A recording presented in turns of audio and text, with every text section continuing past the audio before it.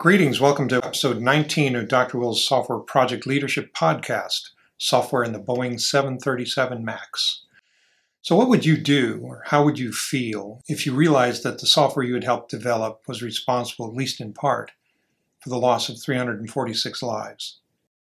Last time I briefly mentioned an article by Gregory Travis, who was a pilot for more than 30 years and a software engineer for more than 40, in the IEEE Spectrum magazine. It's How the Boeing 737 MAX Disaster Looks to a Software Developer, where he said, quote, "I believe that the relative ease, not to mention the lack of tangible cost of software updates, has created a cultural laziness within the software engineering community."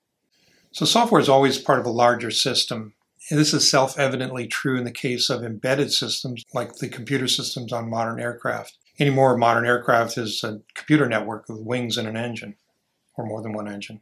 In the article I mentioned at the top of the episode is a fascinating study of the engineering problems of the Boeing 737 MAX. It's a bit difficult to summarize in a brief video, but I'll give it my best shot. To compete with Airbus, Boeing decided to upgrade the 737.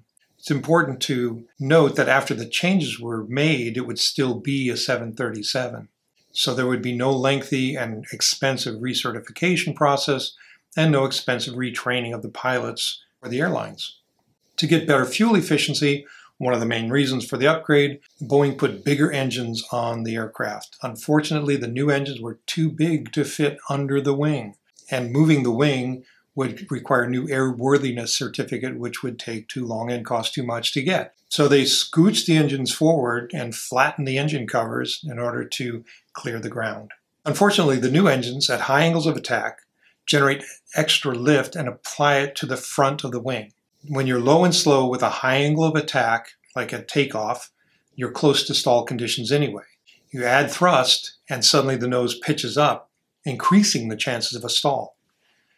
So how did Boeing fix that? Well, they added the MCAS, the Maneuvering Characteristics Augmentation System, an angle of attack sensor to the wing, and a computer in the cockpit, two actually, one on the pilot side and one on the co-pilot side.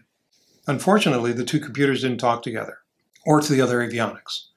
They did talk to the elevator field computer, which controls the angle of attack and makes the control yoke feel like it's mechanically connected to the elevator, which changes the angle of attack.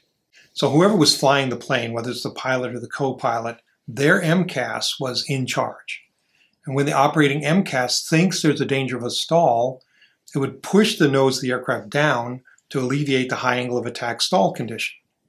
But it gets worse. The angle of attack sensor on the wing is subject to malfunction. Now, a human pilot may be told by the aircraft sensors that the plane is in danger of stalling, but the pilot consults the other avionics, looks out the front window, and decides whether there's a real risk of a stall.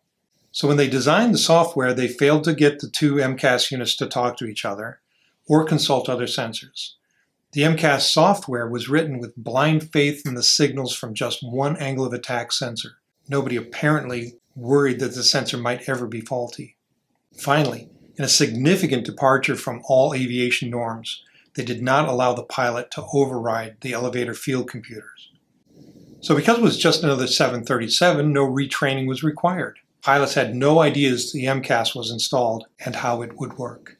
In the two 737 MAX crashes, the pilots were fighting the controls all the way down to the ground. Travis in his article talks about how software developers, software industry, doesn't have that long a history in aviation.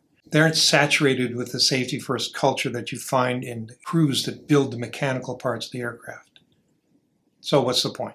Whether you're building an embedded software system or a business management solution or a SaaS product, people are relying on your software not only to be correct, but also to work as part of that larger system. It is important, sometimes a matter of life and death, to keep the big picture in mind. That's it for me, for you for now. I hope you have a great day and a week. Be careful out there. I'll be seeing you. Bye.